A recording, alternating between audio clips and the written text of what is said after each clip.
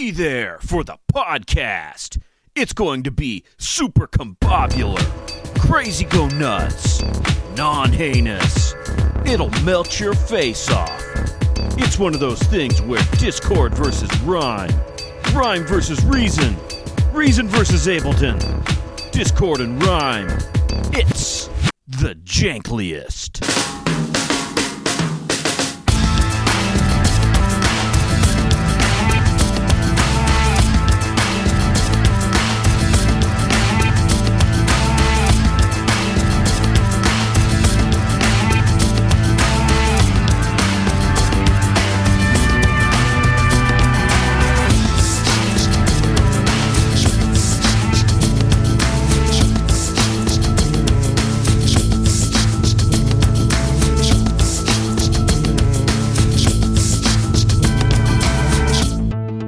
Greetings and welcome to Discord and Rhyme, a podcast where we discuss our favorite albums, song by song.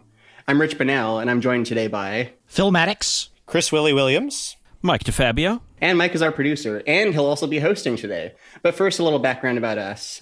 So back in the 90s, we reviewed pop music on a loose network of not-so-famous websites we informally called the web reviewing community. This podcast is our excuse for a new project in the 2010s. So every episode, we'd go track by track through a classic or favorite album, share our thoughts and opinions, and dig into the album's surrounding context and just what's going on with the music. Anyway, guys, I'm excited, everyone, because today we're covering our first hip-hop album! Woo! Yeah! What do you have for us, Mike? What I have for you today is the self-titled debut album, and for a long time, the only album, by hip-hop supergroup Deltron 3030. A group consisting, it's sort of a power trio, consisting of Del the Funky Homo Sapien on rapping, Dan the Automator on production, and Kid Koala on scratching and fancy DJ things. And they're a supergroup because, Del the Funky Homo Sapien was known previously for his work in hieroglyphics and also for his work as a solo artist. I think his most well-known song previous to Deltron was his hit Mr. Dabalina. Mr. Bob Dabalina? Yes, I think we have a clip.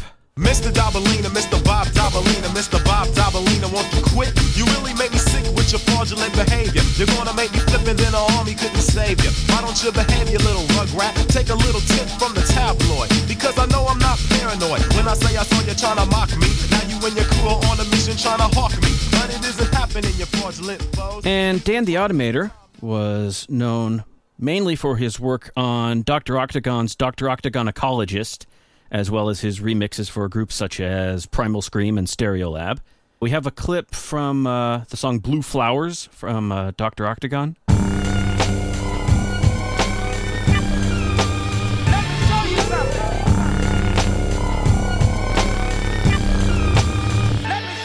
Dr. Octagon, paramedic fetus of the East with priest. I'm from the church of the operating room with the strikes of force. I wanted to play that because that's a sample from a Bartók violin concerto. And that shows, Dan the Automator he studied the violin at an early age.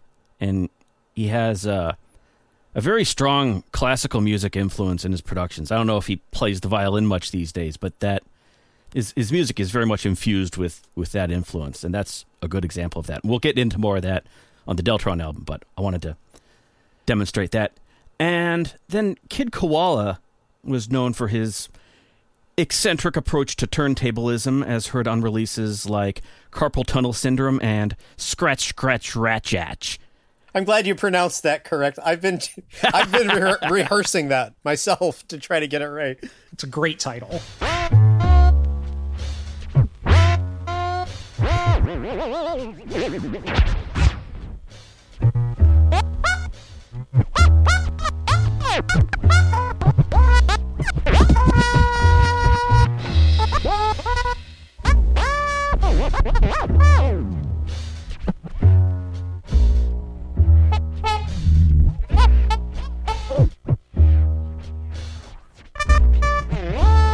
That's pretty representative, I'd say. Yeah. Yeah, I remember this one actually having a really memorable video where everything is kind of slowed down looking. Oh, really? It's a bunch of cartoons that are really like sluggishly moving through a town. That sounds right. Yeah. And I saw Kid Koala do the drunk trumpet routine when I went to see Lovage. Oh. Which was the project he had with Automator and Mike Patton and Jennifer Charles. And he did the drunk trumpet routine in between a few songs. And he had probably done that every gig of his life, but he still looked like he was having so much fun. Yeah. One thing that confused me a little bit is both Automator and Koala are DJs. They're turntablists. So I'm curious if you could explain a little bit where Automator's contributions and Koala's begin. Well, Automator, as far as I know, isn't really much of a turntablist. He's not really. His expertise is more on the production side of things. So when you're hearing a lot of virtuoso scratching and things on the album, that's Kid Koala. And Automator's more in charge of the beats and more like the meat of the song. Okay, so Automator is more responsible for the big picture, whereas Kid Koala is more akin to a guitarist. Right. To make a comparison. Yeah. I guess one thing to mention might be that Automator, he produced Talk About the Blues by John Spencer Blues Explosion, which sounds to me nothing like any other John Spencer Blues Explosion song. Not just in the sense that it's good and memorable, but because it's just odd. He's got a unique sensibility where it sort of feels like things are falling apart, but in a perfectly contained, proper way, I guess. I didn't know about that song. I never really paid much attention to the John Spencer Blues Explosions. So. Nor should you. Yeah, I mostly know him from that song that was in Baby Driver and that one video that was directed by Weird Al. Oh, I did not know that. Yeah. So Mike, when did this trio first work together? This trio first worked together in 1999 when Del and Kid Koala were both on the album So How's Your Girl by Handsome Boy Modeling School. And that was Automator's collaboration with fellow producer Prince Paul. And it's probably the only hip-hop album you'll ever hear that was inspired by an episode of the early 90s sitcom Get a Life. Because Automator's kind of a big Chris Elliott fan, which, I mean, okay. Right. Well, I'm going to interject here just to say that Get a Life is actually one of my favorite TV shows of all time. So check it out because it's ludicrous and very entertaining. Yeah, it's great. I've been meaning to check it out. I'm just drowning in peak TV here. I saw a little bit of it when it was actually on the air, and it was pretty great. The theme song was Stand by REM, and that was what introduced me to REM. And it gave me completely the wrong idea of what kind of band they were. But Get a Life is basically like the craziest stuff you'll see on Adult Swim, except it came out in like 1989 on network TV. Yeah, Charlie Kaufman was a writer. Bob Odenkirk was a writer. Oh, that makes sense. Yeah. So the most important thing to know about this album is that it's not just a rap album. It's a rap concept album. And the concept isn't, I hate you and you rap worse. It's an album set in a 31st century dystopia ruled by evil corporations, and in the grand tradition of albums such as Frank Zappa's Joe's Garage, Rush's 2112, what else? Kilroy Was Here by Styx. I'm sure there are others I'm forgetting. The kind of music contained on the album is illegal. I would go so far as to call this a hip opera, like 5 years before Trapped in the Closet. It absolutely is, yeah. Yeah, for sure. And when Automator got the idea for the album, he was really expecting it to be more of a fun sci-fi romp. And parts of it certainly are, but Del brought this much darker Orwellian vision to the project.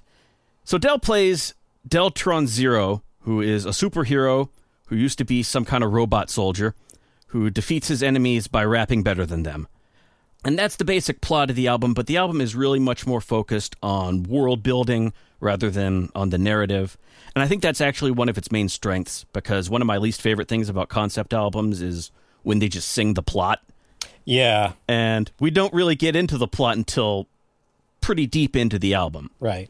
This album wasn't a massive success when it first came out, although I seem to remember Things You Can Do getting some radio play, but I'm in the Bay Area, and it's a Bay Area group. But its reputation has steadily increased over time, and it's now widely considered to be a masterpiece of experimental hip-hop. Okay, so tell us about you and Deltron, Mike. So, me and Deltron, or How I Learned to Stop Worrying and Love Hip-Hop. This album came out in 2000. I was 17 years old. I was very much a late bloomer when it came to not hating things my parents hated.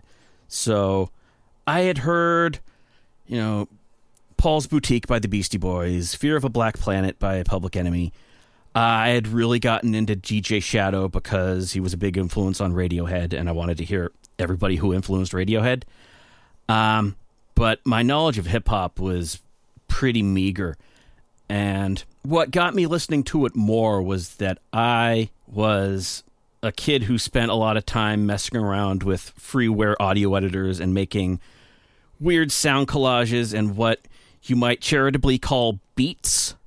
And I was always really intrigued by the production side of hip-hop and making these collage-type productions out of samples and things. And that was what convinced me that this was a kind of music that belonged in my life. It really just came along at the right time. I started getting into hip-hop when hip-hop was starting to get really interesting. Underground hip-hop was really starting to explode and go in a lot of really interesting directions. And this was one of the albums that taught me that because hip-hop is built so much on sampling and reappropriation of whatever you can dig out of the crates, that it can encompass pretty much everything. It can be whatever you want it to be. It can contain the whole world. And if it can do that, then there's something in there for you. And if you're, if you're a white, nerdy 17-year-old who's deep into prog rock, this might be the gateway hip-hop album for you. Mm-hmm. And it's also held up really well over time. It hasn't aged at all, I don't think. And for sure. When I listened to it in preparation for this podcast, I was still noticing things that I hadn't noticed before. It has aged like fine Romulan wine. Yes, yes, it has. Excuse me, Romulan ale. Wow, I can't believe I said that. That mistake's staying in. And, shame. Anyway, similar to Mike, as well as a lot of other fellow nerds who went to college around the same time I did in the early 2000s, this was also one of my gateway drugs to hip-hop. And I think that there are a couple reasons for that. One is Automator. His really clean production style is super friendly to newcomers to the genre. And also Del. He has both a very recognizable, technically advanced style and just a tendency to fill his rhymes with really, really nerdy jokes. And he actually performed in Berkeley on Lower Sproul Plaza while I was there in 2003, though I don't remember much of the performance because I wasn't really into hip-hop at the time. Another thing about the album that really appealed to me is, and just got me into the genre at large, is that it makes it really clear that hip-hop is capable of telling a story and carrying out a sustained vision over the course of a full-length album in a way that you can't do in the same way with like a rock album. And honestly, I would recommend it to anyone on the fence about the genre. I had listened to a little bit of hip hop at the time. I was 18 in 2001, and I'd listened to some hip hop, not a ton. But I really liked the song Clint Eastwood by Gorillaz that was all over the radio at the time. I ain't happy, I'm feeling glad I got sunshine in a bag. I'm useless, but not for long. The future is coming on, it's coming on, it's coming on, it's coming on, it's coming on. Finally, someone let me out of my cage. Now, time for me is nothing cause I'm counting no A's. Nah, I couldn't be there. Nah, you shouldn't be scared. I'm good at repairs and I'm under each snare. Intangible. So I went and I picked up the album and was very disappointed to find that really nothing else on that record sounded like Clint Eastwood. So I just kind of filed it away. And then several months later, I was talking to a friend of mine who informed me that there was a whole album featuring like the people that did Clint Eastwood, Dan the Automator and Del the Funky Homo Sapien. That sounded much more in line with what I assumed the Gorillaz album sounded like. So I picked that record up, which is Deltron 3030, and just instantly loved it, and I played it constantly when I was in college. It was one of the 2 hip-hop albums, like I guess my freshman year of college, I played incessantly. This one and Enter the 36 Chambers by the Wu-Tang Clan are just, I listened to both of them just constantly and really enjoyed both. Yeah, I actually remember hearing the Gorillaz album and being pretty disappointed that it didn't sound more like the Deltron album. Yeah, I still don't like that album, the first Gorillaz album, all that much. I like Demon Days, their second one, more, but the debut Gorillaz album still kind of leaves me cold. I also heard Clint Eastwood because, like Phil said, it was everywhere, or at least I enjoyed the portion of the song that featured Del, and then he goes away, and then the song goes on for another 3 months. But I came to Deltron via Kid Koala. Actually, I'd seen him open for Radiohead in Toronto, and he introduced himself by saying, "I'm gonna play some records incorrectly," just very shyly, and then he spent like a half hour or so doing this DJ set that was really nimble, but also really sort of playful and twee. It was very accomplished, and his sources were things like the Muppets and the score from Monty Python and the Holy Grail and the Jeopardy theme. And I found his sensibility really appealing, and so via that, I found my way back to Deltron, which sounds nothing like Kid Koala's solo stuff, like we've heard from the clip that Mike provided earlier, but it nevertheless blew me away. Like I also hadn't really listened to much hip hop, but Kid Koala's contributions, though it's tough to, like Rich said, it's tough to quantify them.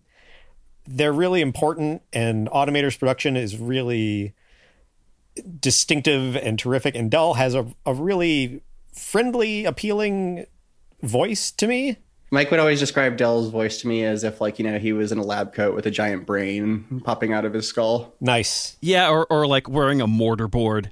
Ha! Standing up in front of the class. You know, he's got this sort of like a professor science delivery. He really does. I hadn't thought of it that way, but that's dead on.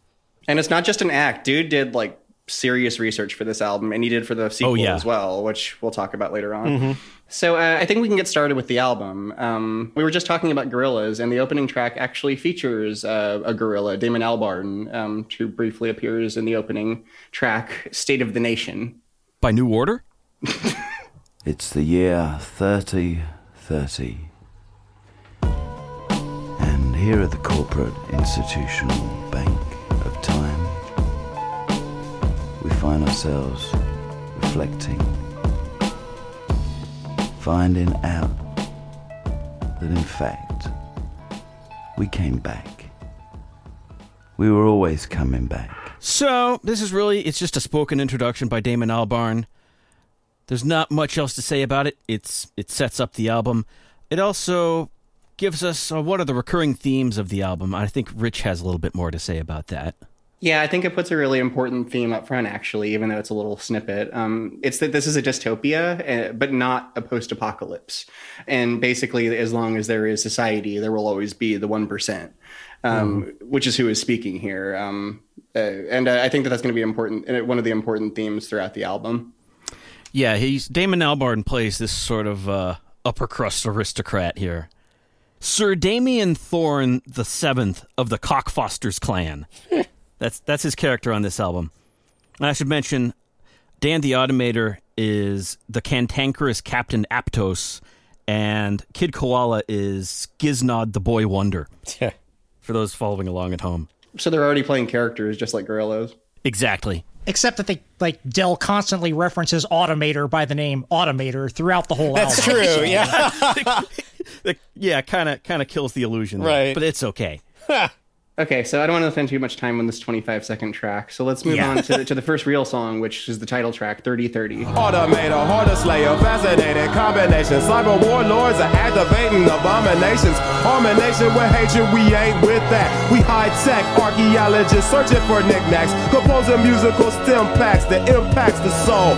Crack the mold of what you think you rapping for. I used to be a mag soldier, but I didn't respect orders. I had to step forward, tell them this ain't for us. Living in a post-apocalyptic world, morbid and horrid. The secrets of the past, they hoard it. Now we just boarded on our futuristic spacecraft. No mistakes, black, it's our music we must take back. Yo, it's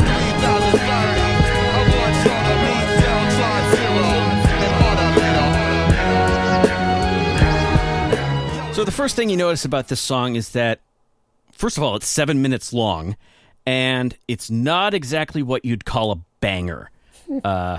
It's much more, they have something much more cinematic in mind. So you have Automator's classical music influence that I spoke of earlier. That's on full display. This is, I mean, when that chorus hits, it's really like a spaceship taking off almost. It's got such a movie soundtrack feel to it. The main sample in this song is taken from a piece by a French composer named William Scheller. It's from a piece called Introit. I think it's probably Introit. Well, I think it's Latin, which I'm not sure how to pronounce that either. Oh, man. Introit, okay. Yeah.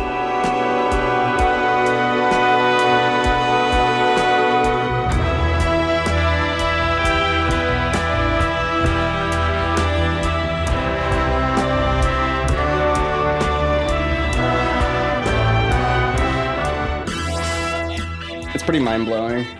Yeah. Yeah, the whole beat is made from different sections of that one track. And I like how in the chorus he doesn't just take like a 4-bar loop. I think there's actually, it follows the original composition. So at one point there's actually a bar in 13/4, if I counted correctly, which is not something you're going to hear in a hip hop song very often. And the other main sample in this song is from, of all places, a Christine McVie album from back when she was Christine Perfect. Huh. Yeah, and I did not know that was her last name until just now. Yeah, why would you change your name from that?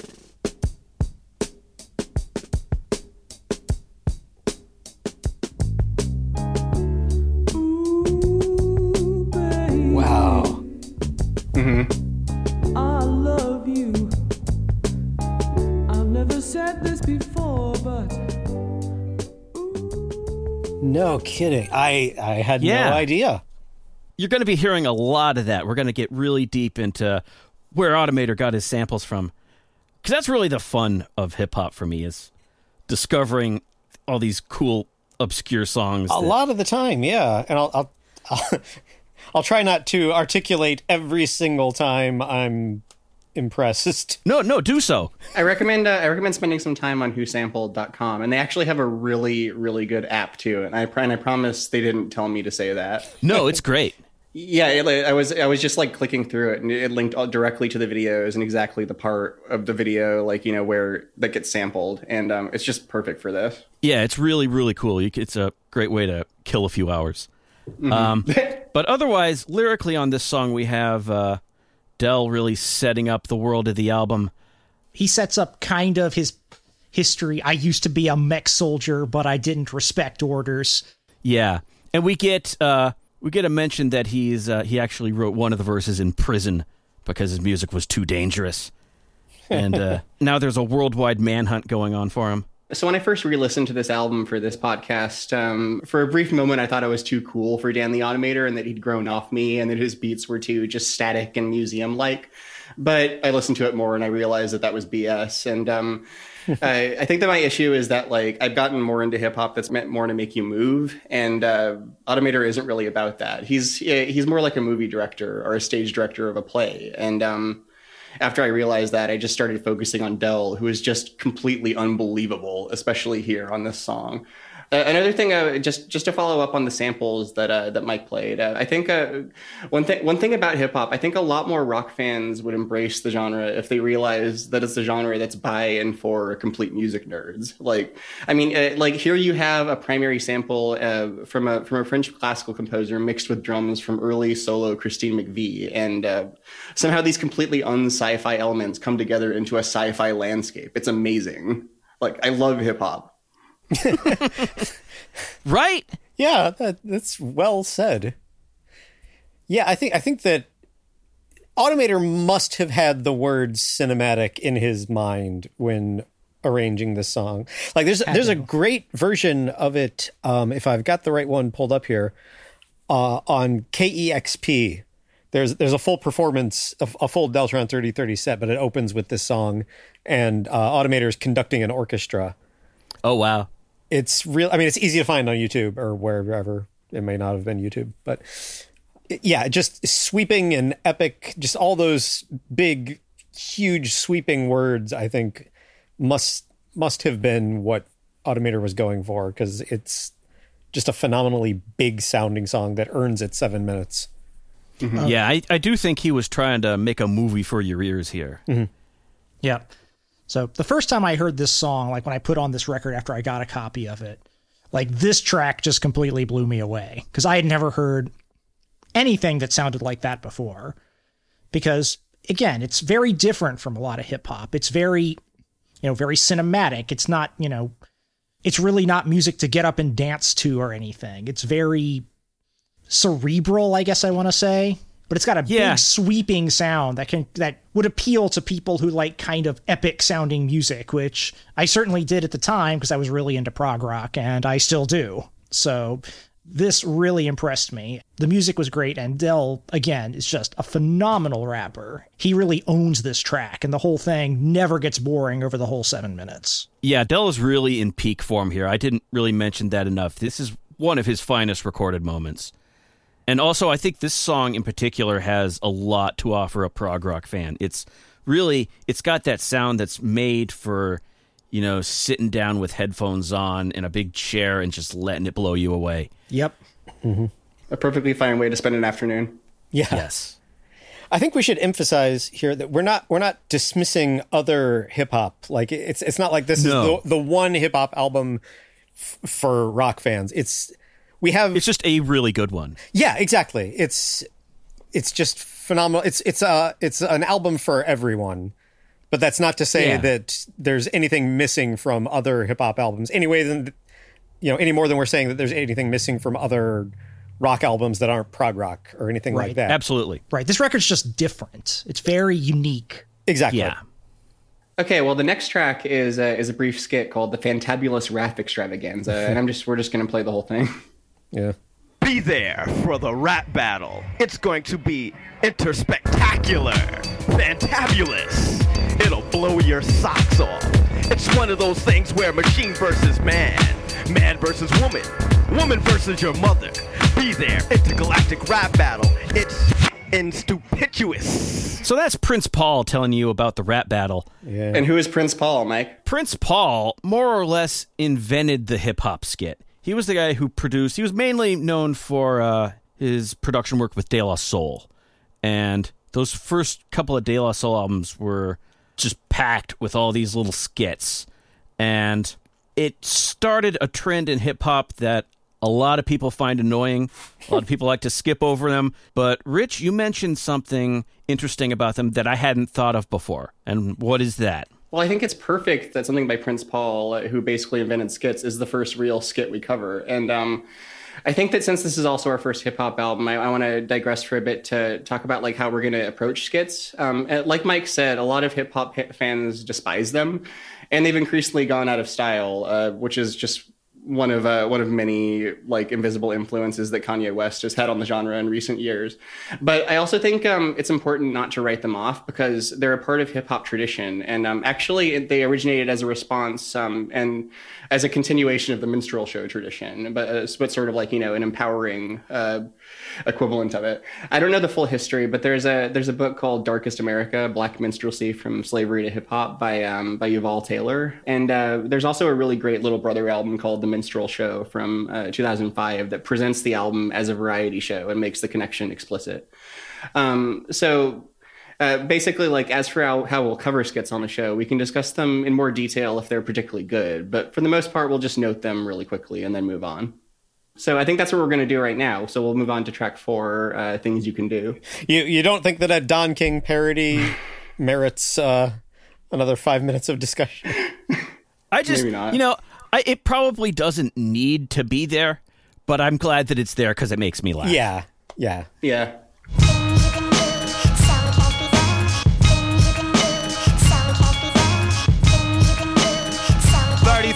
way past the millennium. Check it out. Yo, Deltron, Thunder Force, ain't no other source of sunlight. 2-ton mic, leave you tongue-tied, running amok with technology with no apology. Shouting out to my colony with third eye physiology. Millennium past apocalypse is all I spit. Make you swallow it, your weak style. I'll abolish it with nuclear rockets. They glue to your optics with sci-fi. Unsettling, man in metal blends. Underground, chillin' with the mole man. And his whole Had to fit that line in about chilling with the mole man. Like a lot of the songs on here, this mainly functions as an excuse for Del to drop some heavy sci-fi imagery on you. And that's just fine with me because he's really, really great at it. Like, the guy knows his stuff. Right. But most of the first half of this album is boasting. Yeah, but it's really great boasting. And he's done his research. There are so many sci-fi references on this album, and I probably caught, like, an eighth of them. I'm always hearing more of them every time I listen to it. So the hook of this song is sampled from a song called What Can the Matter Be by the Poppy Family, which is a bit of social commentary from 1970. And it's the Poppy Family was a group featuring Susan and Terry Jacks. And Terry Jacks is the same Terry Jacks who did Seasons in the Sun. His mother told him when he was just young, there'll be things you can do, but some can't be done, and you won't be able to always have fun, 'cause your color is black, and some won't accept that. No, dear, what can the matter be? No, dear. No, what actually even impressed me more is that I, in the past few years, discovered the Poppy Family's dark bubblegum song, Where Evil Grows, which was featured in the Kids in the Hall miniseries that was on IFC, whose name I can't think of off the top of my head. Death Comes to Town? And I think this is not the last we're going to hear of the Poppy Family. No, it's not, which is correct. I thought they were just this sort of not really one-hit wonder. Well, maybe more because I figured they were Canadian because they were on Kids in the Hall. But to learn that they were the main hook for this song really did shock me, make me happy. And the other main sample during the verses is from a song by Bob Azam, or Azam. I'm not sure how to pronounce his name. It's a song called Mr. Lovin' Luggage Man. One of the better titles ever. Yes.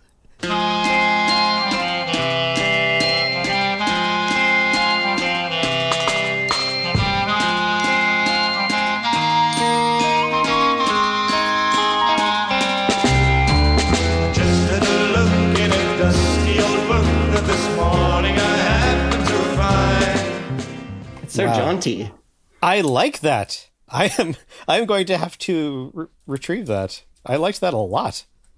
So in a really great oral history of the album that I read, so Del said that he used to play a lot of the NES, their Nintendo game Mega Man, which, as anyone who has spoken to me for more than 10 minutes knows, is one of my favorite series. I have a bead mural in one of my rooms that depicts all 81 of the bosses throughout the entire series. I'll provide a link to it. Anyway, yeah, we really it is phenomenal.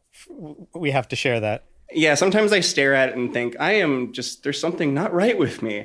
Anyway, so what I'm getting at, so there was a sequel series to Mega Man called Mega Man X that took place 100 years in the future, and it was more like the dystopian apocalyptic version of Mega Man. And so Del likened Deltron to being the Mega Man X version of the normal Del, which I found particularly amazing, just given my own personal interests. But anyway, for that reason, I picture Del getting all of the gear in this song by traveling throughout the city and discovering upgrade capsules that have been hidden throughout the city by Automator's predecessor in the past, which is what happens in Mega Man X. Anyway, I don't have anything actually to say about the song except that I really like it and it's super catchy. It was the first song from Deltron that I heard because a friend of mine played this for me when I told him how much I liked Clint Eastwood, but there was nothing else like that on the Gorillaz album. So he played me this, and it was exactly what I was looking for. I feel like I've heard that from a lot of people, that it's exactly that puts it really well, Phil, that it's exactly what they were looking for the genre, sort of. Yeah. But I really like, it flows really well. I like the weird kind of acoustic guitar bit, which I don't know where that's sampled from, if it's sampled from anything. Oh yeah, that guitar sample, I couldn't find a source for that. So I don't know. But all the different elements of this just come together really well. And as on every track on the record, Del's in top form. He's just awesome throughout. So Yeah. this one's great. All I have to add is that for a long time, I thought that this song sounded like it was saying things you can do, sell caviar, which isn't the least lucrative thing you can do. So. I suppose. It's an odd infomercial hidden in an experimental hip hop album, which is the best place to sell your product. Things you can do, sell caviar. Yeah, it's a pyramid scheme. I was down on my luck, and then I started selling caviar. Exactly. Anyway, on that note, let's move on to track 5, Positive Contact. Transmutation, brand new statements. I have you gaping open. Check it out, y'all. Now let's see. Deltron Z, Art Avenger. Let's start the adventure. Picture with nerve gas, absurd blast, crash a spacecraft. I'm bio-enhanced. Pyro advanced series, monstrous evolution. Headed tooth and nail, scoop the trail. Super sleuth, a new race. Mad creator, savage nature. World Wide Web, the ebb and flow. Light years from watchful eyes when my thoughts provide objective. The ostracized, the pompous prophecies. Underground societies I ought to lead. Asteroid surfing, castor oil burping. The darkest side of humanity animated. The grand awakening, plan to take it in. I demand your patronage, mobilize my battle takes. With clusters small, empty R's to empty Mars. Many MCs cruise low Earth orbit. Easier for me to use my search warrant. Drift by a star, absorb it and store it. Leave Taurus, Corvus, my galaxy's gorgeous. Quantum jump, I'm right at your doorstep. Positive contact. Positive contact. Well, what it is you're talking about. Positive contact. So this is the hardest hitting track on the album, and it's the one most likely to get a crowd moving, I think. The main sample here is from a fuzzed out psychedelic rock track from 1968 by the Hooterville Trolley called No Silver Bird. This one blew my mind.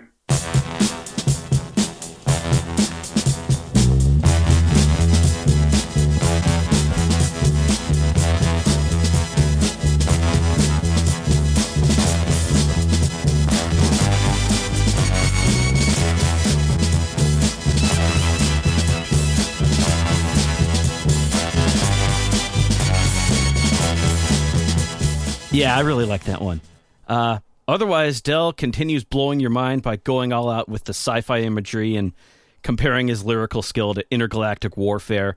He really sounds like he's having fun on all these songs. It's like he had this inner nerd that he's had sort of hidden away for so long, and he finally has a chance to let him out.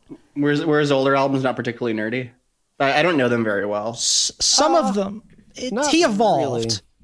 Really. Yeah. His first solo album, I Wish My Brother George Were Here, it has like some elements like that, but like he was moving more in this direction. Like the album before this, Both Sides of the Brain, was his solo album that came out right before this. Uh-huh. And there's a song on that that's just him basically listing his favorite video games. Which I suppose includes Mega Man. I don't remember. I've only listened to that album a couple times, but Rich will now be tracking it down because there may be Mega Man involved. That side of him was really starting to emerge more by the time this album came out. It had been slowly evolving. Yeah, so this is one of my favorite songs on the album, and Mike is totally right. It's because it's one of the few songs that really has any sort of bounce at all. It's the only song that can move a crowd, like you said. It's also kind of basically a continuation of the last song where Del was rapping about like all of the gear he has, and now like the weapons are blazing and he's flying around space, like showing like how much more awesome he is than everyone. The plot of this album moves really, really, really slowly. I would say it doesn't really start until track 18. Oh, really? Mm-hmm. Well, I mean, we'll get there, but it's like Moby Dick. The whale doesn't show up until like the last 5 pages. Yeah, and otherwise they're just a bunch of skits. Skits about like fake whale biology. Right. Skits about whaling. Yeah. Yeah. Ambergris comes up a lot for a hip hop album. It's just absurd. The main thing I love about this song musically is right at the beginning when the downbeat changes at Now Let's See Deltron Z, which was in the clip. It feels to me kind of like Del is locking and loading his rhymes, and it really gives a sense of the song taking off, which is appropriate since he's taking off into space.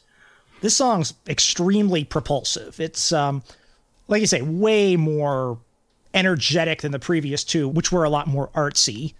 Like, this one, like, I still definitely like it. But I guess my own personal taste is I prefer this album when it's kind of darker and more slow and artsy. Like, I don't like it as much as the first 2 tracks. That said, it's still, a really energetic track, and I like it quite a bit still because this whole album is, very good. Mm-hmm.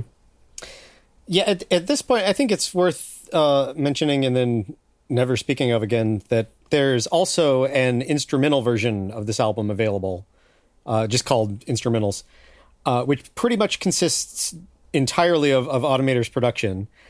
And this song particularly is interesting in the sense that you can pick out a lot of the subtleties that get lost beneath Kid Koala's scratching and Dell's vocals, but it's not really interesting in any other sense. Like the sample that Mike played pretty much consists of the whole thing.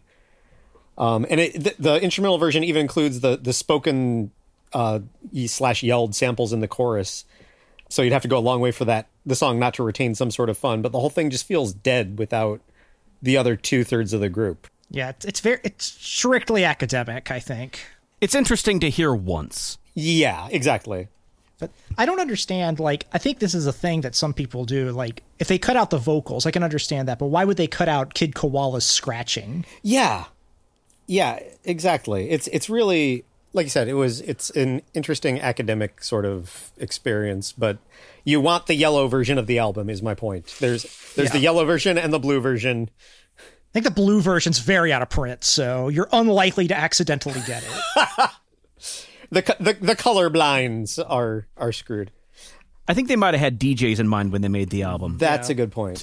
Yeah. Like the other leading brand. Exactly. Exactly like the other leading brand. Should we move on, gentlemen? Yeah. Yeah. So the next track is a brief skit called St. Catherine Street, featuring the late British DJ Mark Bell. Help a brother out, man. I got watches over here, you know what I'm saying? Yo, I was in Nam, you know what I'm saying? Pearl Harbor, World War II, 3, you know what I'm saying? Yo, you into prosthetics? Yo, what's up? I got a leg, yo, I got a wheelchair. Check out my ribs, yo. I'm iced out crazy, son. Yeah, it's a skit. I don't really mind any of the skits on here. I think they're innocuous at worst, and really they serve to give you a sense of the broader world of the album. Like, there's a point in this one where he just kind of casually mentions World Wars 3 and 4. So we get a sense of that history. And the thing with these skits is that even if they're kind of pointless and I don't really care about them, they're all so short that they don't really matter, in terms of affecting, your listening enjoyment of the album. It's not like some albums I've heard that have had 4.5 minute long skits on them, which just wreck the flow. You can't hate anything less than 30 seconds long. Yeah, these are just little snippets that enhance the atmosphere of it. They'd annoy me if they were 4.5, 5 minutes long, which the worst hip hop skits I've heard have been. But these are fun. Well, one of the things I like is that one of the wares, or among the wares that he's hawking, are basic or healthcare items like prosthetic limbs and wheelchairs, which is just one of many prescient things about this album's social commentary. Yes. Yeah, sadly. Yeah. So let's go on to the next track. This is track 7, Virus, which is a really popular one. I wanna devise a virus to bring dire straits to your environment. Crush your corporations with a mild touch. Trash your whole computer system and revert you to papyrus. I wanna devise a virus to bring dire straits to your environment. Crush your corporations with a mild touch. Trash your whole computer system and revert you to papyrus. I have already planned. The plan is programmed into every one of my 1,000 robots. We will not hesitate. We will destroy the Homo sapien.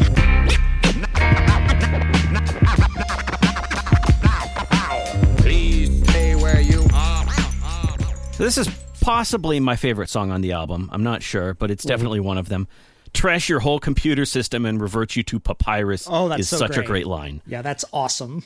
I know in that oral history I was reading, Dan, the Automator, was really raving about that, saying wow, he broke it all down. It's all there. This is what he's going to do. Yeah.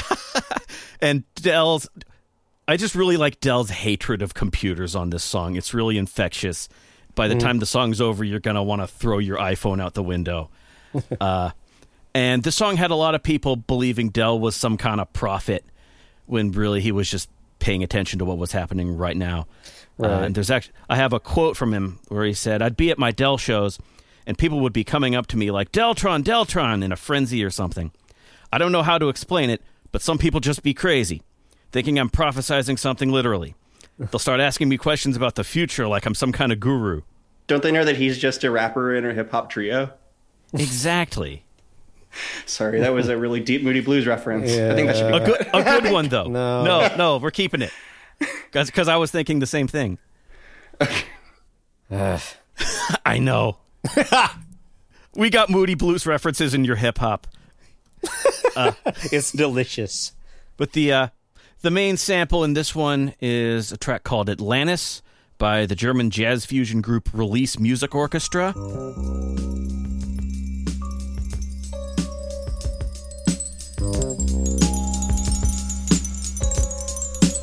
Huh. Yeah.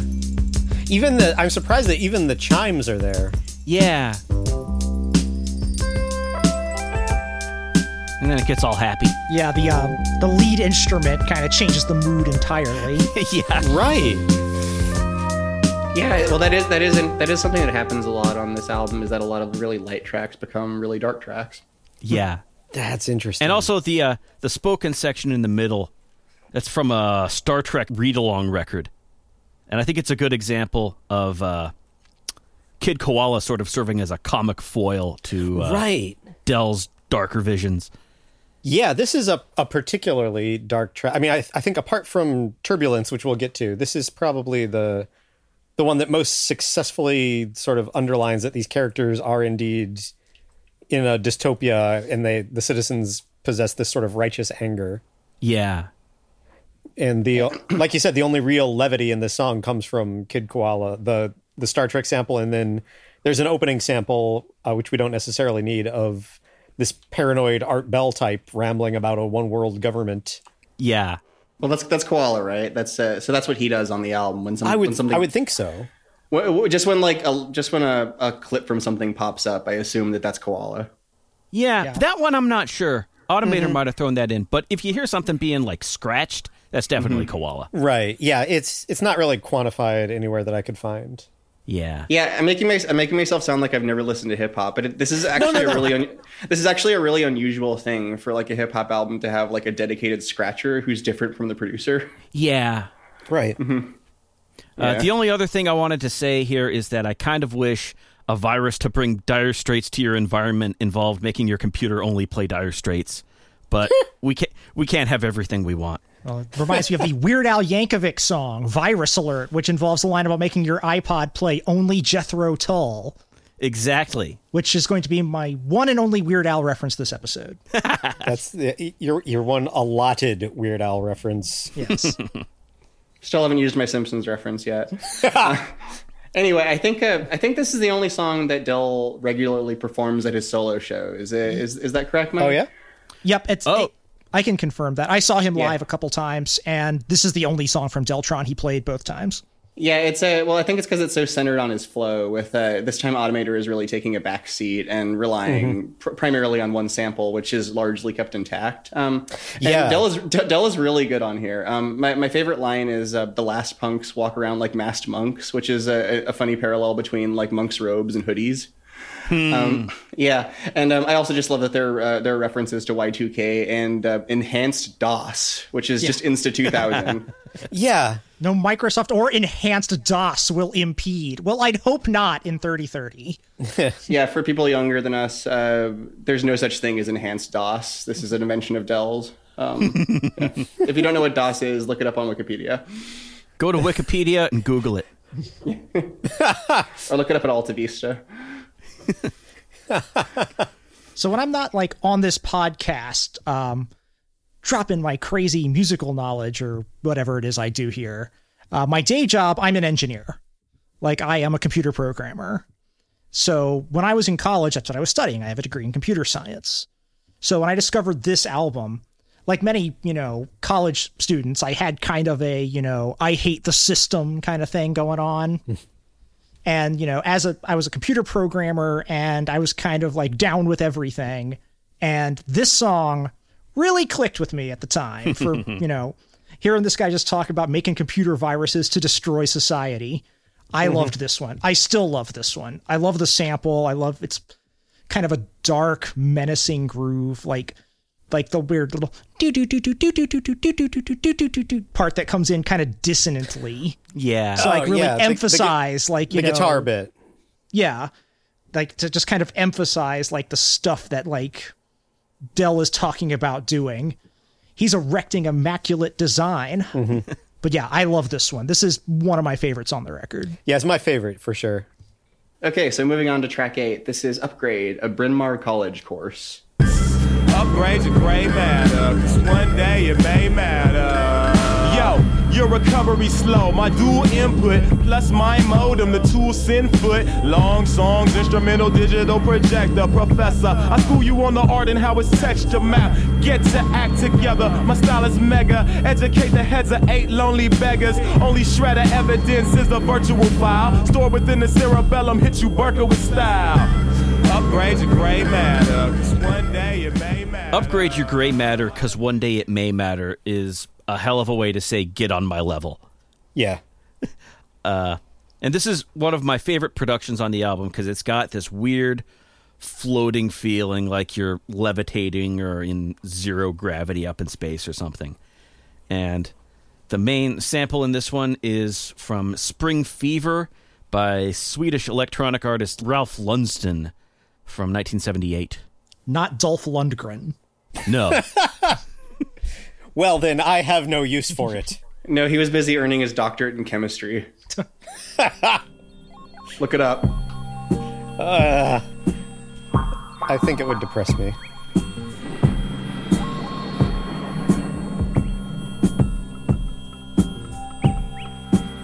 Pretty straightforward sampling job, as you can hear.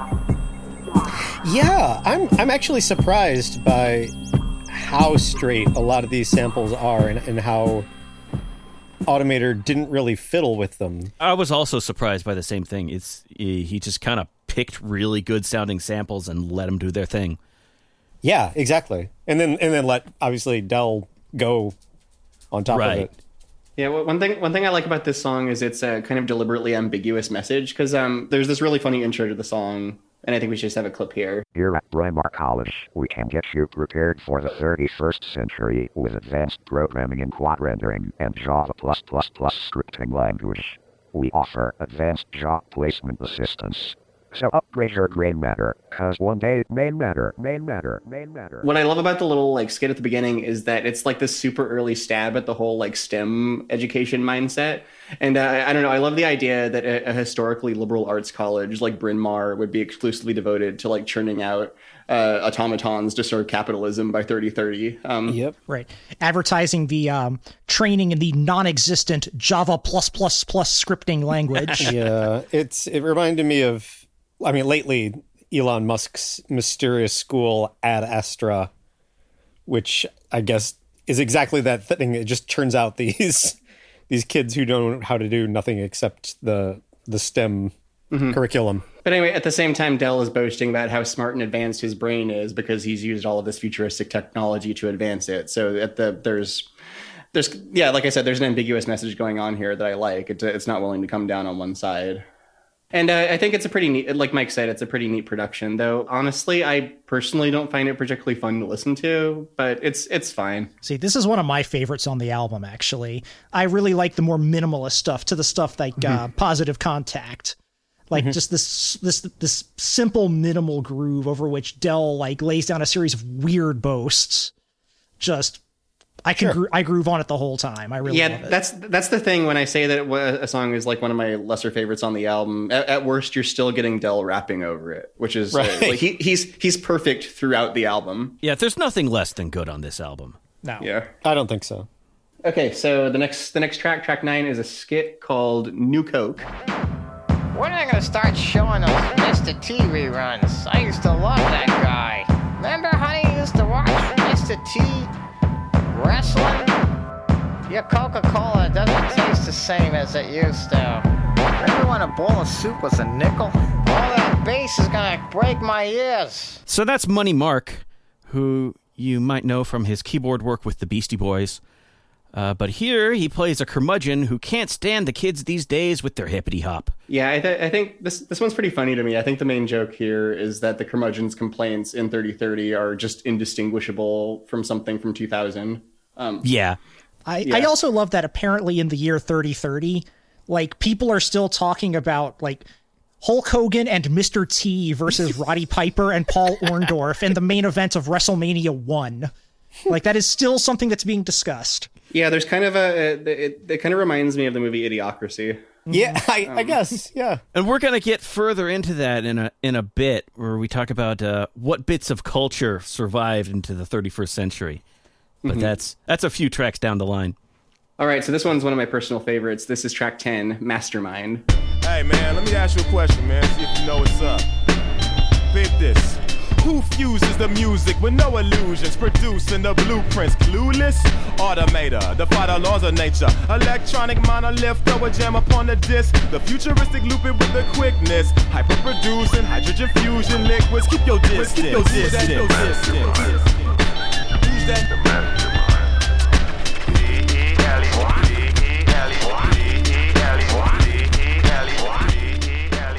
And this is another one of my favorites because I'm a producer myself, so obviously I'm going to be a big fan of songs about how awesome your producer is. There are a lot of those in hip-hop. Yes, and I'm a fan of that sort of micro-genre, I guess. That's another thing I love about hip-hop is that you can't get away with that in rock. Like, you two couldn't record a song about how awesome Steve Lillywhite is. Yeah. Hey, Emerson, Lake and Palmer did with Are You Ready, Eddie? About their producer, Eddie Offord. Okay, it happens sometimes, and Hall & Oates have Gino the manager and stuff like that. That's true, yeah. But not very often. But it's always kind of goofy. Yeah. Yeah, whereas here it's awesome. So the main sample here is from a song by Johnny Olivo. I hope I'm pronouncing that name right. A Puerto Rican singer. The song's called Alguien.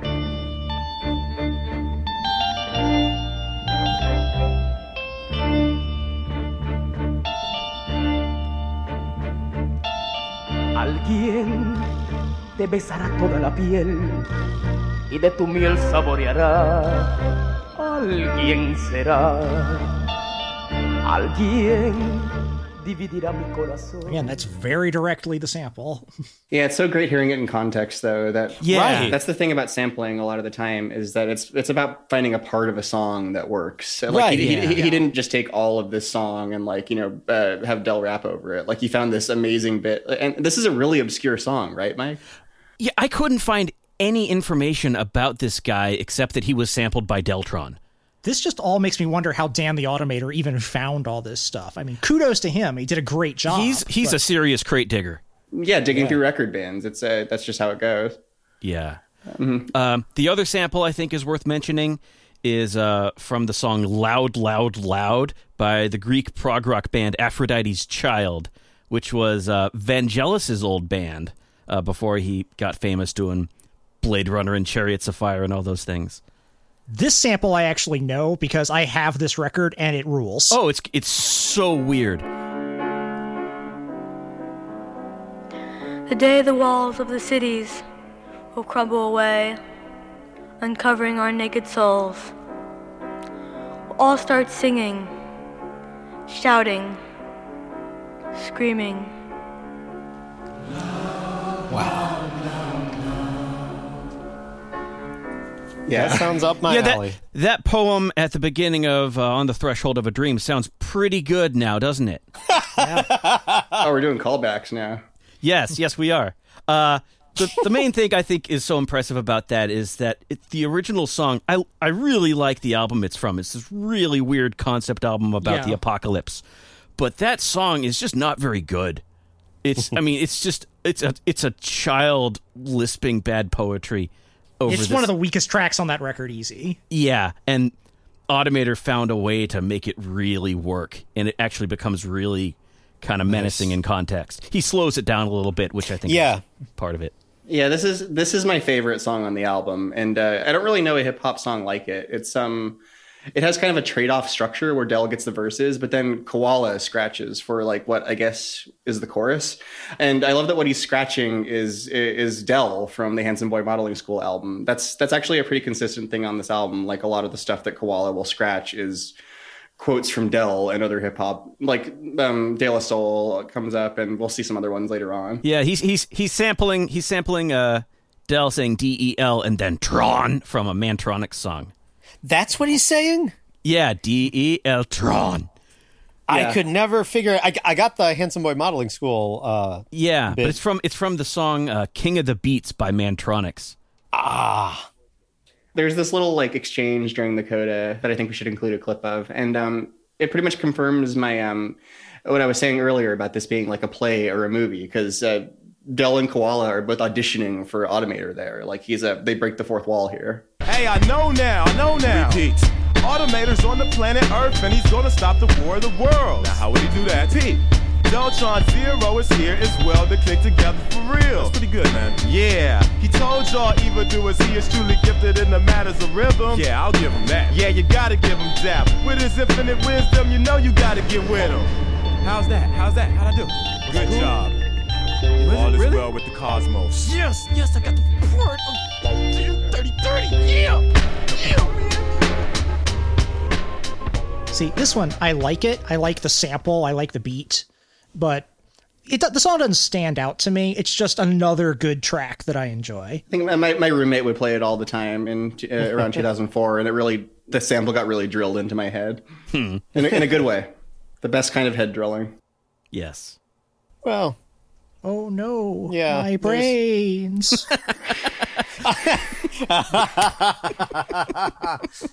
Okay, so the next track is a strange one. It's a skit called National Movie Review.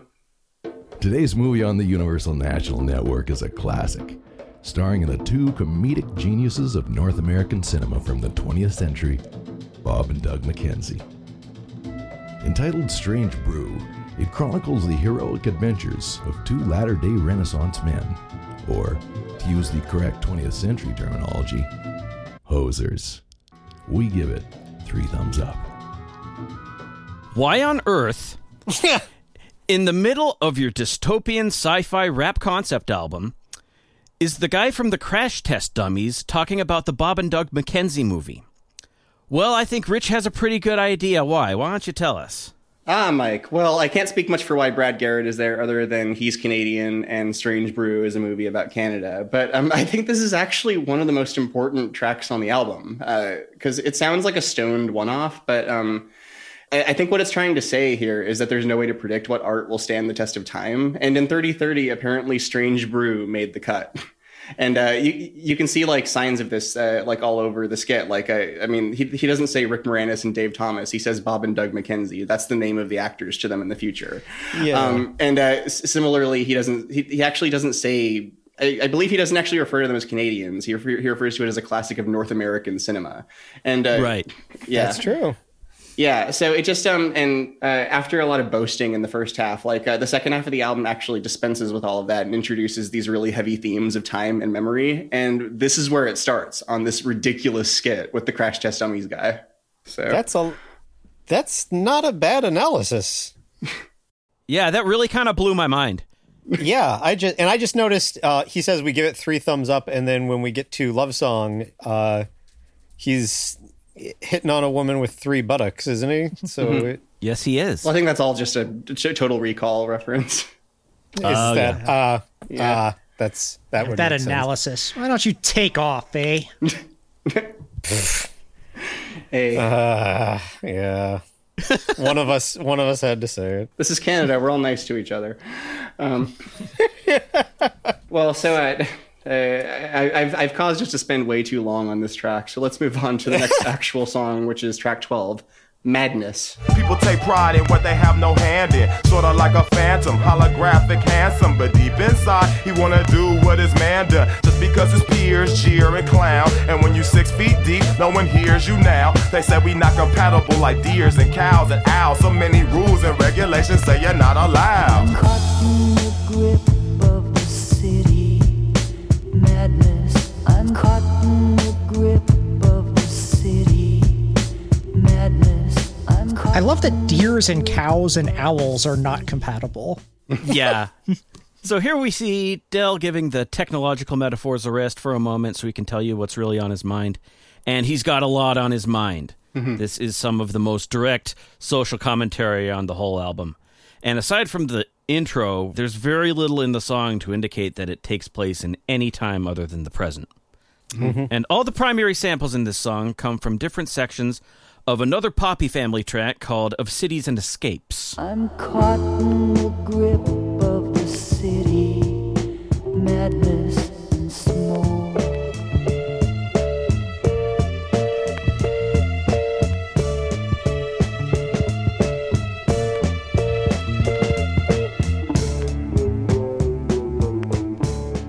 That's what that sounds like. That's all I've got to say about the track. I feel like the themes here are so heavy that I'm not really... I'd be out of my depth trying to talk about them. To me, this is where the album kind of becomes unstuck in time, weirdly. Like, there's references to contemporary things like Marlboros and our contemporary brand names like Marlboro, though for all I know, that still exists in 3030. Musically, it's not one of my favorites on the album because I'm just generally not a fan of like sample as chorus, even when it's a really just obscure sample. But I think that just suddenly like dropping like all of the future trappings is really jarring and effective. I like the lyrics on this one. There's a few lines that stick out to me. I like the line about like hip hop being in like museums. I like the line about like people taking pride in what they have no hand in. Mm-hmm. Yeah, that's a good line. I like the messages that, you know, Del is coming up with on this one. I think it's very good lyrically and a nice change of pace. Yeah. Musically, it's fine. It's another good track. Right. Yeah, I feel the same way pretty much the same way about everything. I think the one notable element is that sort of vocal trumpet scratching, or the scratching that sounds like somebody doing a sound with their mouth, is the one element that sounds sort of like what you're in for on Kid Koala's first few solo albums. But otherwise, if I had to choose one song on the album to cut, it would be this one. It just feels redundant to me in a way, though still not in any way unpleasant. Well, I think it's really thematically relevant that it's on the album. I just wish it was a little catchier. But sure. I think the main effect that it's supposed to have is just to make people say, oh, wow, this album is social commentary. He's not talking about the year 3030 at all. Whoa, they're inventing a new type of fiction. Yeah. I mean, all the best science fiction is really about what's happening right now. Mm-hmm. So, what? I know, right? I just blew your mind. I thought that was just The Handmaid's Tale. Okay, we have another skit for you. This is Meet Cleophas Randolph, the Patriarch, track 13. What's happening? I keep my dreadlocks in a napkin ring, rap and sing. Unlike the homogeneous clones, I'm into earth tones, birthstones, and erogenous zones. The more ticklish, the more you have. I'm sitting on the curb of what used to be the burbs, and before that was Canarsie. I'm a disturbed and bitter herb like salt water and parsley. Mites crawl up, tights fall down. That's my mnemonic for stalactite/stalagmite. You may have this maglite, it survived the apocalypse, and for the fragile force of an agile horse, here's a handful of very special chocolate chips. Yeah, I don't know. I got nothing to say about this one. It's fine. Yeah.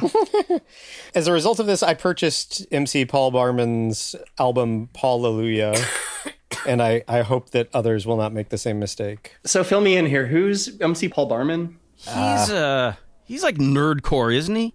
I don't know much about him. I don't really either. I feel like I honestly get him a little confused with Harmar Superstar, who actually is enjoyable. All I know about Harmar Superstar is that he's on the new season of Mystery Science Theater 3000. Really? Yeah, he's the main guy in the band. No way! Yeah, that's him. Well, okay. Yeah, that's enough about that skit. Yeah, I declare we have spent entirely too much time on this skit. It is time for track 14. Time keeps on slipping.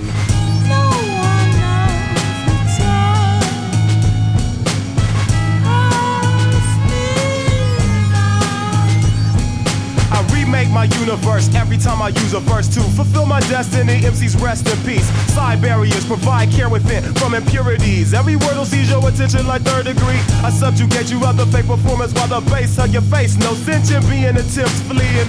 MC siphon my likeness, bites in my insights like 5 enchiladas. This plane of existence is amazingly different from my orbital. So that's kind of the first Gorillaz song.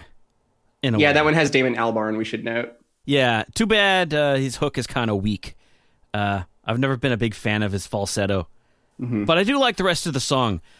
Actually has one of my favorite samples on the album just because of where it's from. It's from this cover of Walk On By, the Burt Bacharach tune, done in a vaguely Baroque, easy listening style by a group called the 18th Century Corporation.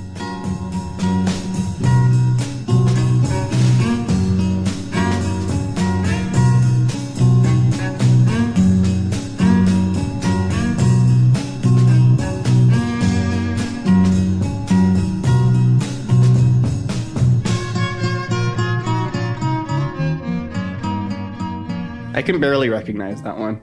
Yeah, how he found that at all is really impressive to me. And also, we touched on this a little bit earlier, I think, but this is one of my favorite samples on the album just because literally no one asked for an album of vaguely Baroque, easy listening covers of Burt Bacharach songs. And this is an album that, if Automator hadn't sampled it, would really have no reason to exist. So he kind of retroactively gave it purpose. And I love when things like that happen. Is it like a joke album? Like the Nutley Brass covering the Ramones? No, it's just one of those things one of those easy listening albums they just pumped out in the 60s by the thousands. So this kind of sounds like a RZA production to me, RZA from the Wu-Tang Clan. It's just how it's sort of hazy and discordant. And it hadn't really occurred to me how much influence RZA's sound would have on Damon Albarn's future productions in general, like The Good, the Bad, and the Queen, and even the most recent Blur album, which is a lot darker than their previous ones as far as... Actually, I'm not sure if that's true. But anyway... This one's pretty solid. It grew on me a lot when I was prepping for this episode. Del's flow increases a notch in both speed and intensity and stays that way for most of the rest of the album, which I like. And this seems like a strange choice for a single for me, but I guess the second time was the charm for this particular team. Yeah. This is probably my least favorite song on the album. Like, Del is good as he always is. He's never not good. But he doesn't have any lines here I find too memorable. I'm not too into the beat. I find Damon Albarn actively annoying. Oh, really? Like on this track. I mean, I like Blur. Well, no. Damon Albarn, but I find him annoying on this track. Why's that? It's just I don't like his falsetto. Like, I don't think it works. For a hook, it's not terribly catchy. No. It's weak. I'm like, and again, I like the song, but it's entirely on like Del's talent and charisma.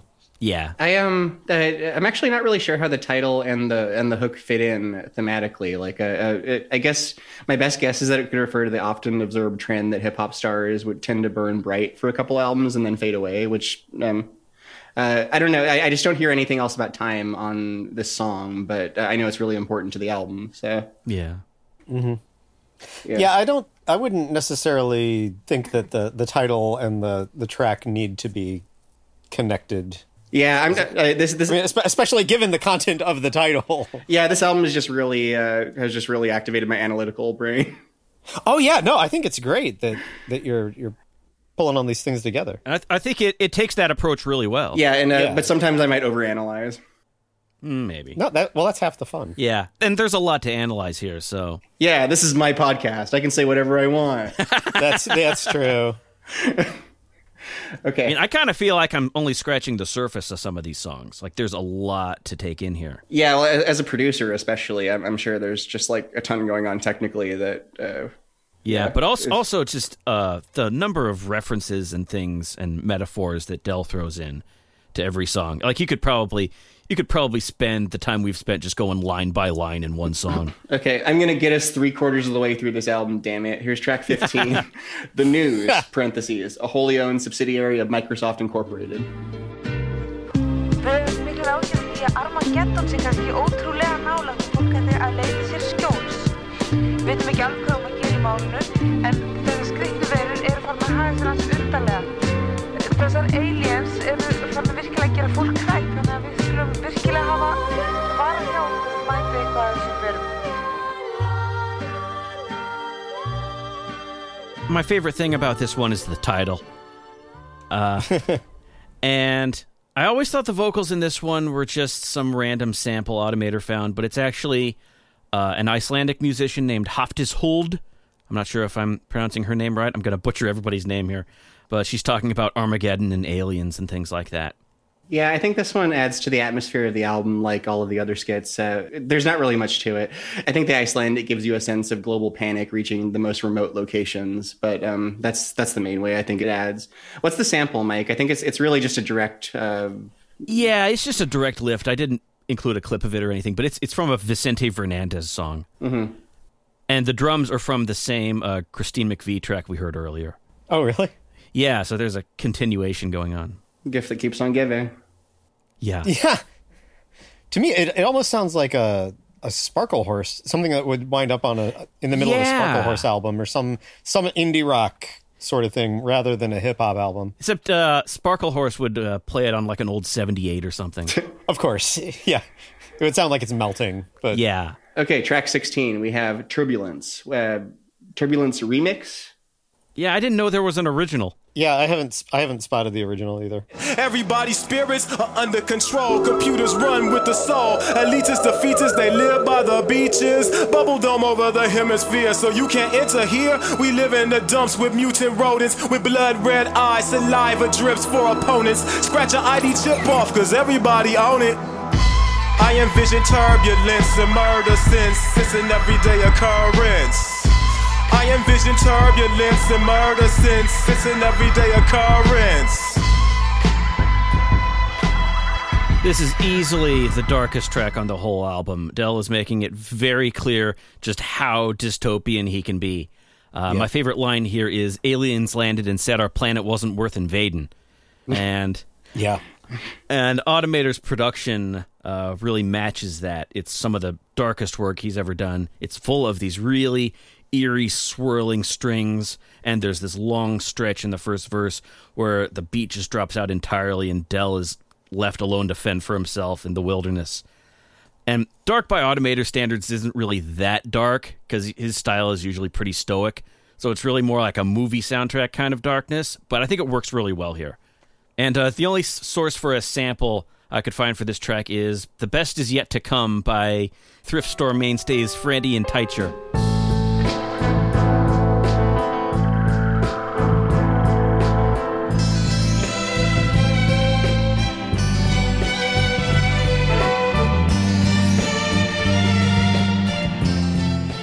Pretty much made for hip hop. Yeah, I think that song's been sampled a lot. Mm-hmm. Yeah, and I'm not sure where the eerie strings I mentioned came from. I'm wondering if Automator composed that part himself. Yeah, this is the only point on the album where the length kind of starts to drag on me. Like I don't mind the song, but I'm kind of done with scene setting at this point, no matter how dark, and just kind of want to get to the fireworks factory. There's my Simpsons reference. Yeah, I disagree on that. I feel like it's an important one, just in the sense of how chilling it is. Yeah. And how confident Automator is in that he will let the beat drop out and just leave this minimal production behind Del as he's covering all these really horrible topics that are no longer fun. I mean... Yeah, that's the coolest part of it, I think, by far. Like when it drops out and it just has Del, like, spitting those like kind of really dark, lines. Like most of this song, like it's fine. I think this and Time Keeps on Slipping are like the part of this album where it kind of loses me a little bit. But that one part where like they just let Del almost be a cappella is really great. Okay, and after Turbulence, we have a repeat of the Fantabulous Rap Extravaganza, Part 2. Ladies and gentlemen, check out the rap battle of the century, the intergalactic rap battle, battle of all battles. Did you like that skit earlier about the rap battle? Because here's another one. And I sort of get the feeling from this track, I mean, it's not based on anything, it's pure conjecture, but I imagine Prince Paul just stopping by the studio one day and recording like 20 minutes worth of this stuff, and they just picked the two best bits. That sounds like a reasonable theory. Okay, this is repeated content. I will allow I will allow no more discussion. Let's move on to the fireworks factory. I mean, battle song.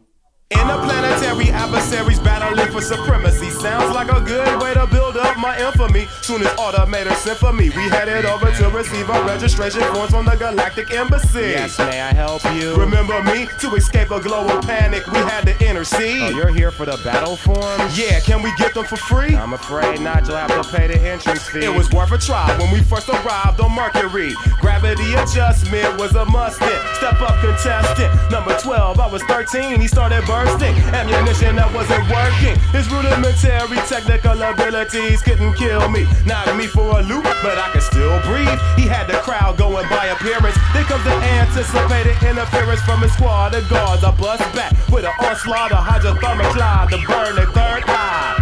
Don't outnumb, but I come with heat and trigger a massive explosion to the beat. They hit me with compressed air, left my chest bare. My sonic stun gun takes them out by the next snare.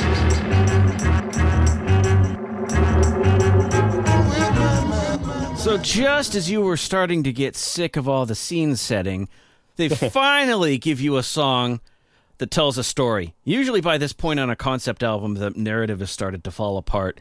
But this really gives me the feeling that they're just getting started. And you find out that they really weren't kidding about this being a rap battle, because Deltron Zero is actually physically obliterating his enemies through sheer lyrical skill. His enemies here include some kind of alien with 4 arms, as well as a man who is literally just a dark shadow. It is awesomely nerdy.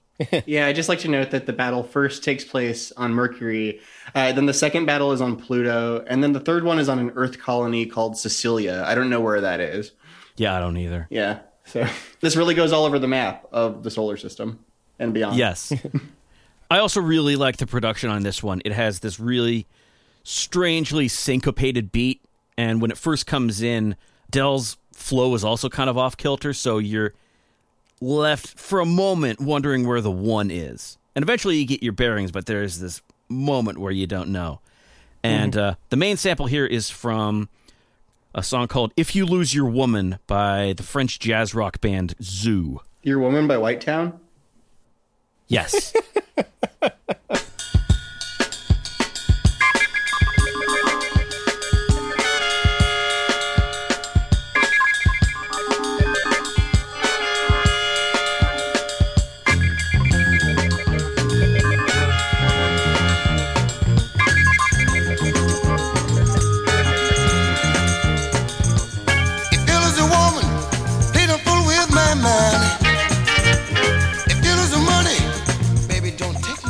To me, this is the only song on the album that makes the year 3030 sound really awesome. And as much as I love Del's skills with scene setting that you see all over the album, it makes me wish that it contained more beat by beat storytelling, because he is really, really good at it. Like Del's interaction early on with the guy at the forms desk, he tries to get in for free. Yes. And then the guy says no dice, and Del just raps it all without breaking flow whatsoever. And it feels like something that could have been in a music video with him, like, walking toward the camera or something. And I also really like that the final opponent is basically Goro from Mortal Kombat, and the fatality is Automator unleashing Eric B. and Rakim. Like, this one would have, I don't think it had a music video, but I'm thinking, if you remember, the music video for Triumph by the Wu-Tang Clan, where they keep on turning into swarms of killer bees, I could imagine some kind of, crazy sci-fi thing for this song that would be kind of similar in tone. Absolutely. I just I like how compact it is. I mean, I could definitely get into if there were more storytelling and this were a bigger epic to sort of bookend 3030 at the beginning. But I like that it's a 4-minute song that contains all this action, and yet, as Rich mentioned, it takes a whole chunk of the story to dramatize Del trying to get in for free for no reason. There's no indication that he's financially needy or anything. He's just trying to sneak in. Well, this is a dystopia. Well, yeah, but I don't know. It makes me indescribably happy that he does that. Okay, we're getting so close to the end here, everyone. Let's move on to track 19, Love Story. Yo, I just won 10 grand in the Galactic Rhyme Federation Championship, so I'm lamping a bit. I feel like returning to Earth and burning some herb. I'm sick of looking at the inside of space stations.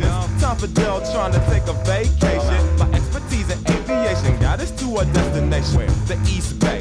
My living quarters is completely froze solid. I thaw it out with a heat ray. Now I'm chilling in the sauna, pulsating jet streams, keeping out in virtual reality my wet dreams. Perusing my 20. So, having won the intergalactic rap battle, which turns out to have not been all that intergalactic because it all took place in the solar system. But here we have Deltron Zero returning home to the East Bay, yay, and attempting to hook up with a woman with 3 buttocks. And this gives Automator an excuse to indulge in some sleazy lounge music, which he would go all out with for his later project Lovage. The main sample here is from Le Massacre du Dragon by Maurice Vander, who is the father of Christian Vander of Magma fame. Woo!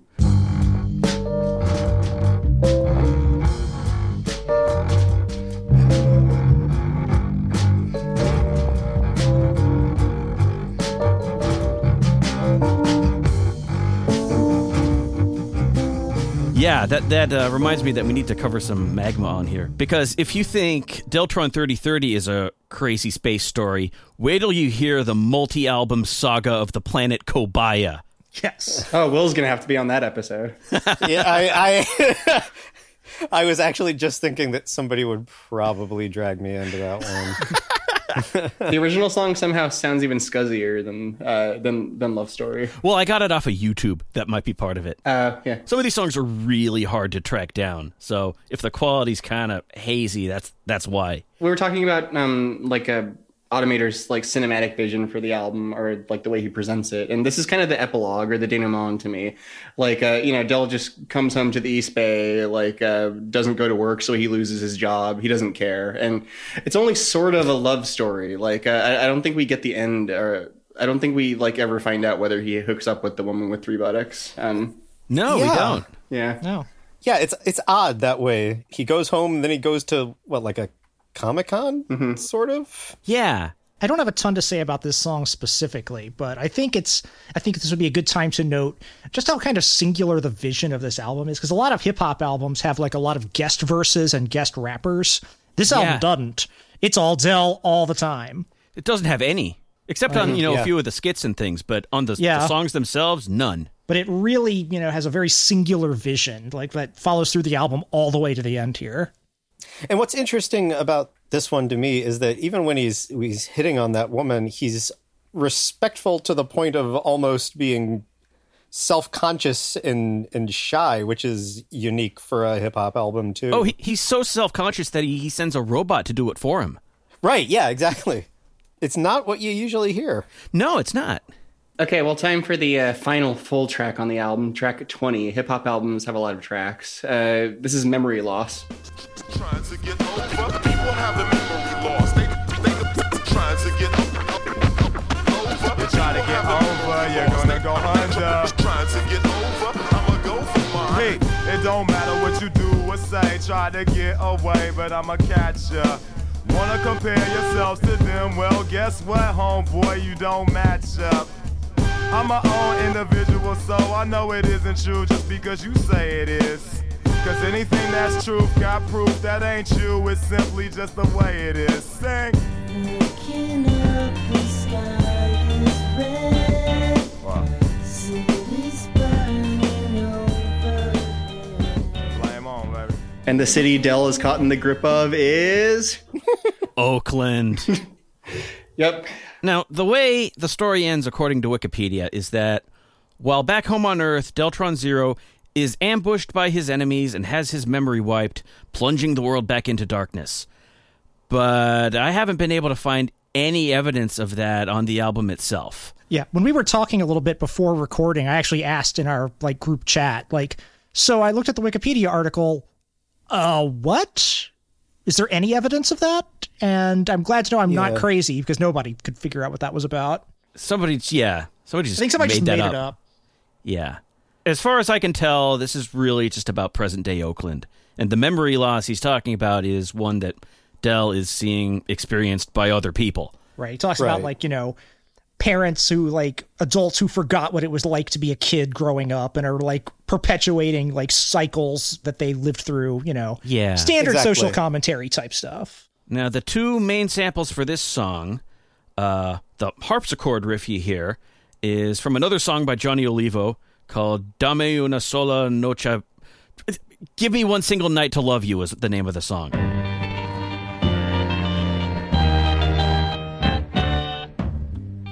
Dame una sola noche para amarte y verás lo que haré. Dame la libertad para abrazarte. And that massive beat and horn fanfare at the beginning come from Piazza di Siena by Piero Umiliani. And if you don't know that name, you might know something he composed called Mana Mana. Do. No way. Yep.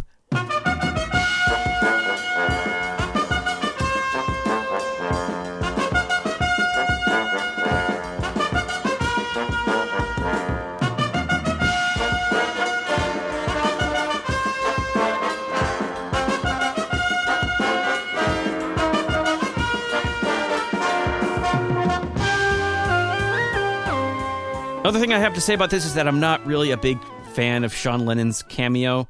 It's all right. I just don't think it really needed to be there. See, I disagree on that. I think that's actually a high point. I really like that. Oh, really? Yeah, I do too. I could see you disliking Sean Lennon's voice. I mean, I know that's not your complaint necessarily, but I could understand if it were. Yeah, I mean that's kind of part of it. But I really enjoy it. But I also enjoy Joe Jack Talcum of the Dead Milkmen, so I'm a fan of that sort of vocalizing. So if Love Story is the epilogue of the movie, this is the song that the credits roll to for me. Like it's like the story is over and now you have like a thematically relevant song, like where Del just, raps directly about his hometown. And I can say like, obviously like, as a white suburbanite, I lived in Oakland for 4 years and I obviously didn't have the same experience that Del had, but, I did witness a lot of like condescension from elsewhere in the Bay Area about the city. Like, for example, once I told somebody at my workplace in San Francisco that I was staying with a friend in the Fruitvale district in Oakland. And he said, "Oh, I hope you brought body armor." And it's like, "Oh, that's really funny, you stupid tech bro." I run into a lot of the same stuff. You're living in Richmond. Yeah. People, "Oh, you live in a war zone." Yeah, and this is happening, and this condescending attitude persists at the same time that like Oakland is rapidly gentrifying, like really, really quickly, like the rest of the Bay Area. Yeah. Anyway, so I think this, I really like this song, and I think that it's like the keynote statement, basically. Like, to me, the idea of this album is that Del is, fighting a resistance with the power of hip hop, which has been outlawed. And this sounds silly on the surface, like Footloose or something, but I think that Del and Automator and I know the hip hop Footloose.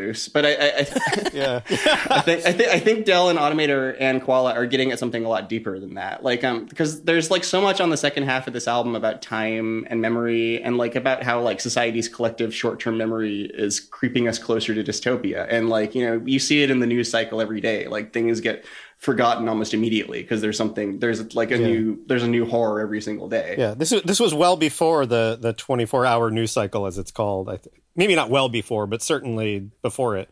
It was just starting to come into prominence. Yeah, it was well on its way to becoming like a huge thing. Anyway, so I think that what they're saying on this album is that like the artists in hip hop are like what they're doing is a form of historical preservation, because hip hop is a genre that directly nods to the music that came before. Like it doesn't try to hide that the music is comes from somewhere else. That it's like it doesn't have this veneer of originality, and that's because it's like paying homage to the past. And I think that this actually like plays out like in the form of the album. Like you have Dan the Automator like using like a lot of samples that are primarily like there's not a lot of African American culture in these samples. There's a lot of world music, there's a lot of like flower power and disco, but like it's very like whitewashed in general. And the only samples from like black music that you get on the album are from Koala himself, like kind of like battling alongside Del. That's interesting because early, I think in 3030, he says, "Black is our music we will take back," or something along those lines. Yeah. How do you square that? Just wondering. Wait, so what's the line again? No mistake, black is our music we must take back. Oh yeah, well I mean I guess the idea I mean because the soundscape of the Deltron album is like built out of these like largely like non-black samples for the most part. Huh. And I think that's like part of the idea is that like black music has been sort of wiped from the cultural memory, and that it's the job of Dell and company to help preserve it. I like that analysis. And so that's the whole metaphor that's going on here. Like that's what he saw and still sees, I assume, going on in Oakland, and in just numerous just tons of cities around across America. Like I live near Detroit, and that's definitely happening there as well. Oh yeah, oh for sure. That's where I grew up. Yeah.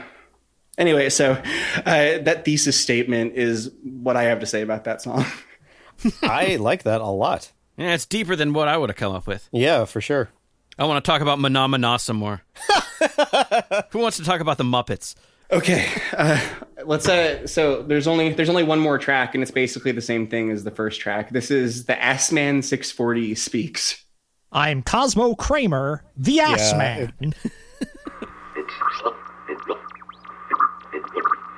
It's the year 3030.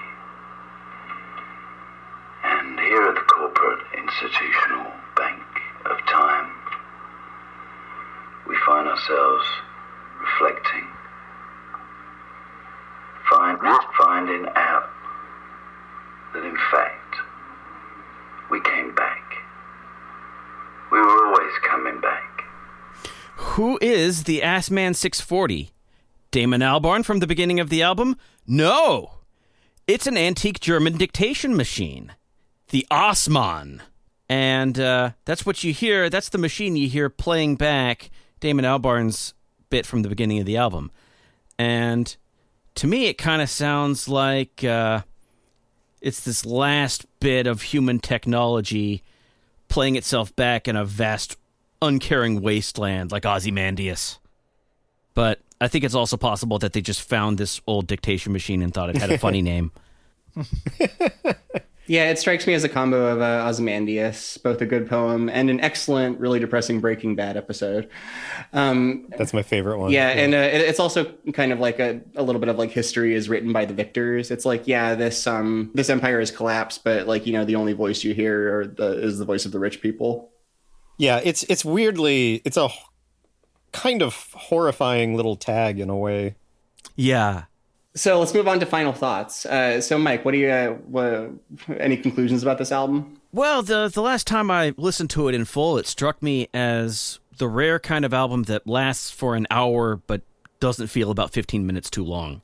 Especially since the story ends right as it seems to be getting started, or it has that kind of anticlimactic ending with the lady with the three buttocks. So I feel like I'm kind of left hanging, even though I've been listening for an hour, and I think that's one of the signs of a real quality album. Is if it can leave you wanting more after an hour. And there is more. There is. They after about 13 years, they finally released Deltron 3030 Event 2. It's all right.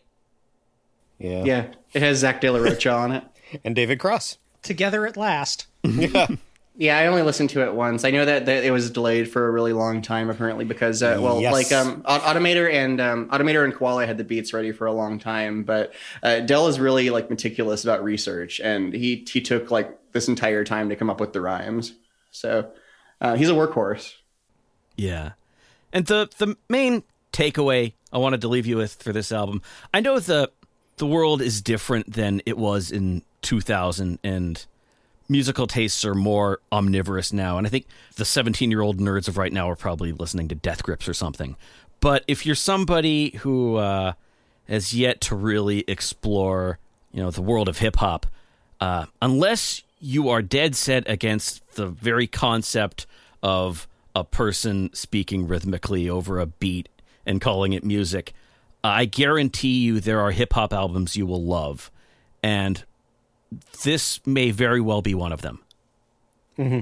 Yeah, I went into this preparation for this episode considering the album like in my memory, which, as we learn, can be faulty.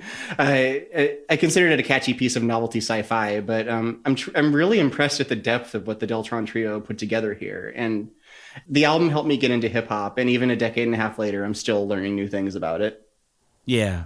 Yep. I definitely think this is a classic. I disagree with Mike a little bit, in that I do think the album feels like, I don't know, maybe 10 minutes too long. Like, I think it would be a tighter album if you dropped, like, I'm still not crazy about Turbulence or Time Keeps on Slipping. I wouldn't mind if those were dropped. I mean, they're not bad, but I think it would make it a tighter record. Yeah. But that said, it's still very, very good. And I can't really disagree too much with what, the people before me here have said. Like, it's well worth checking out, and I would definitely recommend doing so. Yeah, even, like, I still, as a 38-year-old slob, consider myself an indie rock kid at heart, and I think everybody else has said this was one of the ones that got me into hip-hop. And I can't entirely articulate why in a way that's been very frustrating to me, but it's a really good entryway or gateway drug, as I think Phil said, if you're even remotely interested in the genre. So, Mike, I'm a person who loves Deltron. What other albums should I listen to by people in this crew? Well, you could listen to Handsome Boy Modeling School's So How's Your Girl, which is not super consistent because it's really a producer album with a lot of features, but it has some really terrific moments. And my favorite track on there is the one they did with Dell, which is called Magnetizing. Yeah, and that's the one that was sampled for Mastermind, right? Yes. Check it. Back in your presence is the prayers. Dismissing these rhymes like pears.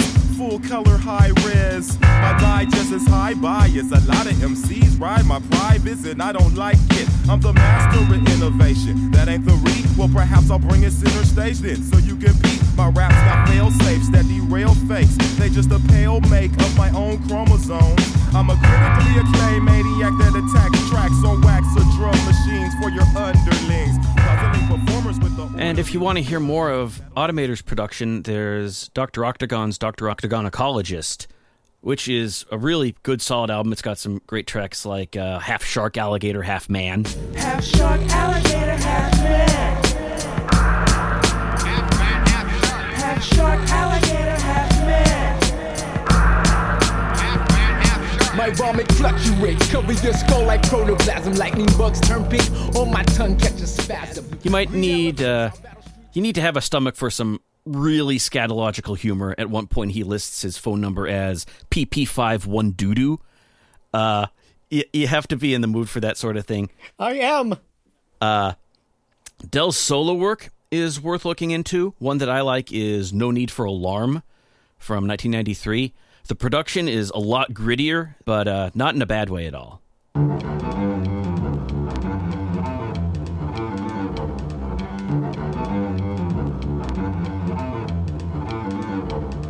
People having memory loss. They don't remember I'm the boss. You're claustrophobic when I close it. In on your men and your faculty. Your wackabee out my face. You must be basic if you think that you could tackle the triumphant. I pump in the volume. Increases your mises get sliced to pieces. Please listen to my album.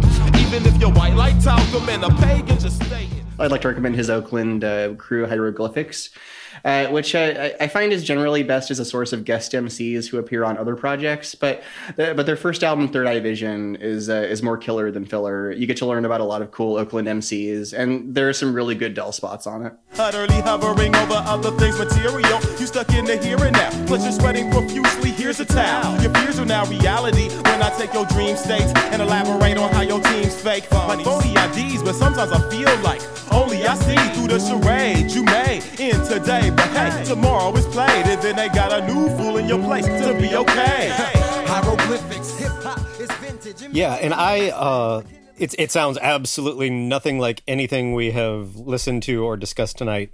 But Kid Koala's most recent album, Music to Draw to: Satellite, is one of the very best ambient albums I've ever heard. It's closer to like Eno or Finesse or something like that.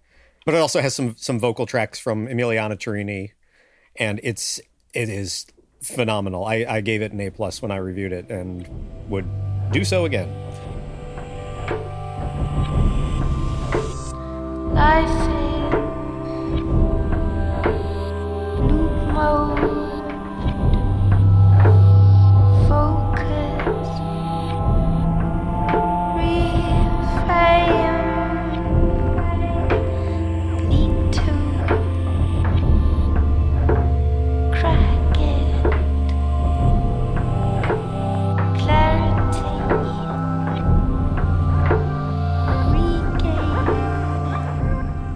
So Mike recommended Del's solo album, No Need for Alarm. I would also recommend the solo album that he put out around the same time as Deltron, Both Sides of the Brain, which I think is very similar to this one in tone. It's got a lot more silly humor on it. Like there's a song on there that's just him talking about being stuck next to people who smell bad.